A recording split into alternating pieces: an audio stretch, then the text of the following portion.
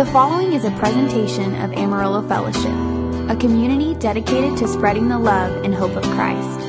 For more information and other podcasts, visit AmarilloFellowship.com. Better way of describing Christmas than with that phrase, when love was born. And if you don't mind, for just a few minutes this morning, I'd like to unpack kind of the story of Christmas, understanding how love was born. You see, John 3:16 begins and it says this: "For God so loved the world that He gave His only begotten Son, that whosoever believes in Him would not perish but have everlasting life."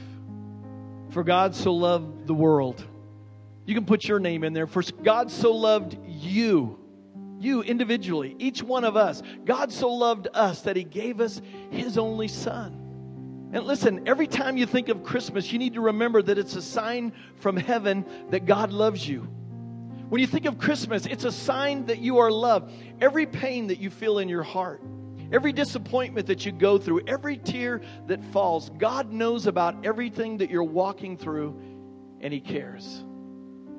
In fact, God sent His Son Jesus to bring life. In John 10:10, Jesus is describing Himself, and He says this: "I have come that they may have life and that they may have it more abundantly." Jesus came to bring you and I an abundant life, not just eternal life, though that's awesome, but an abundant life here and now. Now, He says that in this verse, and He's contrasting why the thief has come. And He says this earlier in that verse: "The thief does not come except to steal and to kill and to destroy." See, everything in your life that has been stolen from you, your peace of mind, your health, relationships with your loved ones, everything in your life that has been destructive, everything that has broken your heart does not come from God. It's not from Him. It's not His purpose, not His plan. It comes from the devil, the thief. The Bible says that he has come to steal, to kill, and to destroy. But Jesus came that you might have life, and have life more abundantly. You know, if you look around at the world in which we live in, you can recognize that you and I live in a fallen world. But that's not the way that God created it. He never meant for the world to have natural disasters, called by some as the acts of God. Those are not the acts of God. He didn't cause or create all the violence, the anger, and the hatred that is in our world. But all of these things came about because Adam, the first man, fell. See, God had created him in paradise, a place that was free from natural disasters and human destruction. And God placed him in the Garden of Eden. And Adam, along with his wife, lived in perfect happiness. And God said, everything in the earth is yours. Everything. All the fruit trees you may eat freely of, but to show that you honor me, to show that you recognize that I am the source of all goodness and life, don't eat from this one tree that is in the center of the garden. It's called the tree of the knowledge of good and evil.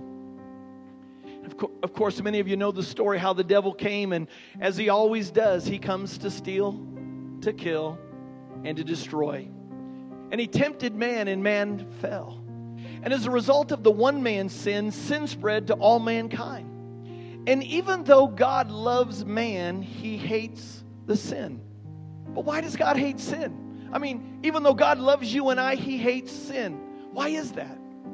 Well, it's like this. If you have someone that you love that has cancer, you love the person, but you hate the cancer. Why? Because cancer steals, kills, and destroys. In fact, at the level that you love the person is the level that you'll hate the cancer. Why? Because it's destroying the one that you love. So why does God hate sin? Because it destroys the ones that He loves. He loves you, but He hates that destructive sin that's in you. So what was God's solution? Christmas. See, God sent His only Son, Jesus, to be born in a manger for the sole purpose of saving mankind. He came that we might have life, and life more abundantly. He came to redeem us from sin. That sin that steals from us, that kills us, and that destroys it. And on the cross, He provided an opportunity for you to become free from the penalty of sin. Jesus Christ became liable. He became accountable for our sin. Therefore, at the cross, a great exchange took place where the sins of mankind were placed upon the body of Jesus, that whosoever believes in him should not perish but have everlasting life. 2 Corinthians 5 kind of explains this sin process like this. It says, for he, talking about God the Father, made him, talking about Jesus the Son, who knew no sin. Do you realize that Jesus knew no sin? Yet he became sin for us that we might become the righteousness of God in him. Jesus became sin so that you and I could get in right standing with our Creator. So because of the cross, when you put your faith and trust in Jesus Christ, because Jesus died for your sin was nailed to the cross. And because of that, a great exchange took place. And Jesus took your sin, and now the blessing and favor that was on Jesus is transferred to you. And we walk away with the favor of God shining in our lives. From then on, we receive blessings that we know we don't deserve. And God's favor is on our life, not because we are good, but because He is good. And because He is good, His goodness shows up in our life in wonderful ways. See, it's kind of against that backdrop that why Christmas, why Jesus coming to earth as a baby is so important. In Luke chapter 2, we see the Christmas story, and I don't have time this morning to read it all, but I want to share just a part of it. In Luke chapter 2, verse 10, it says this, "Then the angel said to them, talking to the shepherds, 'Do not be afraid, for behold, I bring you good tidings of great joy, which shall be to all people.'" The angel said, don't be afraid, because the Bible says that when the angels appeared to the shepherds, they weren't just afraid, they were greatly afraid. So the angel said, don't be afraid, for today I bring you good news of great joy. Listen, if you're here today and you're facing some great fears in your life, maybe you're greatly afraid because of all of the crazy things that are going on in our world. Maybe you're greatly afraid because there's some crazy things going on in your life. Today, if you'll receive the good news of Jesus, you can leave this place today filled with joy because you know that Jesus is watching over you. So the angel said, don't be afraid. And reading on in verse 11, it says, "For there is born to you this day in the city of David a Savior, who is Christ the Lord." Notice that Jesus is called a Savior. He's not called the judge. He's not called the rule keeper or the lawgiver. He came to be a Savior. So what is a Savior, and what does a Savior do? He saves. See, it's not just what Jesus does, it's who He is. He's a Savior, therefore He saves. And He doesn't just save us, as some people think, from hell to heaven, and then that's all a Savior does. No, it's much more than that. He saves us. He protects us. He watches over us. He makes us whole in every area and arena of our lives. See, there's so much more than we often realize to Jesus being a Savior. And what we need is a Savior. We don't need a lawgiver who will just instruct us. Most of us are already fully aware that we did not perform well enough to earn God's favor and blessing. See, Jesus wouldn't pass a drowning man and tell him, hey, here's a book, Swimming for Dummies. Jesus would actually jump into the water and save him. He came to be our Savior. Some people think, well, I don't know that I'm savable. Listen, you don't have to be savable. You only have to be willing to receive Him as Savior. You simply believe in Him and you receive Him into your life. You see, God will not force you to receive His Son. He won't force you to be blessed. He won't force you to receive His love, even though He'll continue to love you. If He could choose to force man, He could manipulate man's choices. And if He did that, He would have stopped Adam from partaking of the tree in the first place. But see, the reason why Adam was free to choose is because when God created man, when He created you and I, He gave us a free will to choose. God didn't want some kind of robot that would just be manipulated to love Him. He wanted you to choose to love Him. He wanted you to choose to be in relationship with Him. He wanted you to choose Him as Savior. See, you can leave this place today without Jesus being your Savior. And Jesus won't stop you. Because God has given you a free will. You have to consent to being saved. You have to choose Jesus as Savior. Jesus came for you, and Jesus died for you. See, Jesus has done everything for you, but you must say yes to what Jesus has done for whatever He has done to become yours. Christmas is God's greatest expression of love for us. Jesus came to be a Savior to all who believe in and receive Him. It really is that simple. And so the question for us this morning as I close our time together in sharing this Christmas story is, have you personally received Jesus as your Savior? I don't mean do you intellectually understand about Jesus. I don't mean do you think of yourself as a good person, or because you're an American you think you're a Christian. I don't mean do you go to church now and again. I'm asking you, have you personally made a decision to receive Jesus Christ as your Lord and Savior? See, this morning I'm not inviting you to join a church or join a religion. I'm inviting you to open up your heart and life to Jesus, to allow Him to be your Savior and receive Him today. For God so loved the world that He gave His only begotten Son, that whosoever believes in Him will be saved. I'm going to ask you just to bow your heads and close your eyes, if you would, for just a moment. Because I'd like to give you an opportunity. This is probably one of the most important points in our production. Because I want to give you an opportunity, if you are here today and you don't know Jesus Christ as your personal Savior, I want to give you an opportunity to receive this free gift of salvation. To cry out to Jesus and say, Jesus, that's me. I want to be saved. I want to walk in the good life that you have for me.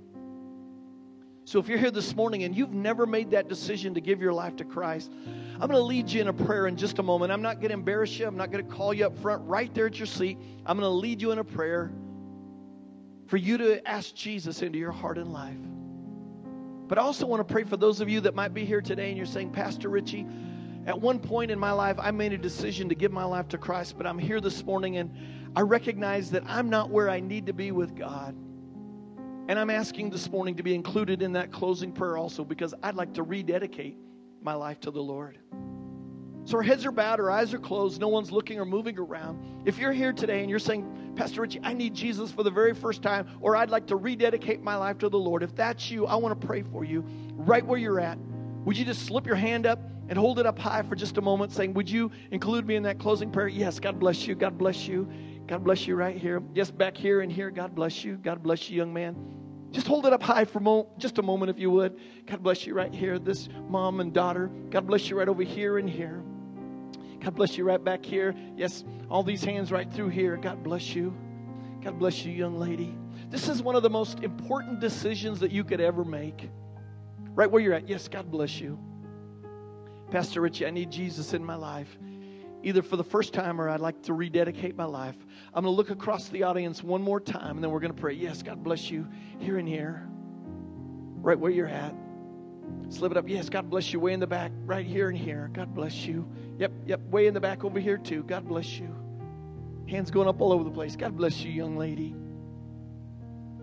Amen. I see these hands. You can put your hands down with a head still bowed, eyes still closed. Here's what we're going to do. I'm going to pray a prayer, and I'm going to ask everyone that's here today to say this prayer out loud after me. If you were one of those that lifted your hand as you pray this prayer, I want you to know that Jesus, by faith, is going to come into your heart and life. He's going to make you, the Bible says, a brand new creation. He's not going to change you. You're going to be made new this morning. So I want to invite everyone just to pray out loud after me. Say, Dear Jesus, thank you for loving me.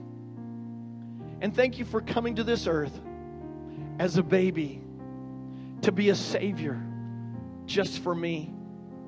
Thank you for dying on the cross and paying the penalty for my sin. I receive you into my heart today to be my Lord and Savior. So thank you, Jesus, for loving me. It's in Christ's name I pray. Amen. Amen. Man, that is awesome this morning. Amen. We are so excited for you. Listen, you have made, again, the greatest decision that you could ever make. And it's just about 5-10 minutes. We're going to be dismissed. And on your way out back at guest services, we have a little booklet that we'd love to get into your hand. If you prayed that prayer today, or you prayed it recently and you're going, Pastor Richie, I want to know about being a follower of Jesus, swing by and pick up that booklet. It's a free booklet on your way out, and it's just our gift to you to help you understand what it means to be a follower of Christ. You know, the Bible says that when one person come to repentance, the angels in heaven rejoice. I imagine with 20 or so people giving their life to Christ, they are throwing a party up in heaven. Now, just so you know, Christians should be able to party better than the world parties. We just don't need the stimulants that they need because we have joy in our heart. Amen? Because we know that we are going to live forever with Jesus. Best decision you could ever make. In fact, because they're throwing a party up in heaven, we actually prepared a couple of songs that we think are kind of some party. This has been a presentation of Amarillo Fellowship, a community dedicated to spreading the love and hope of Christ. For more information and other podcasts, visit AmarilloFellowship.com.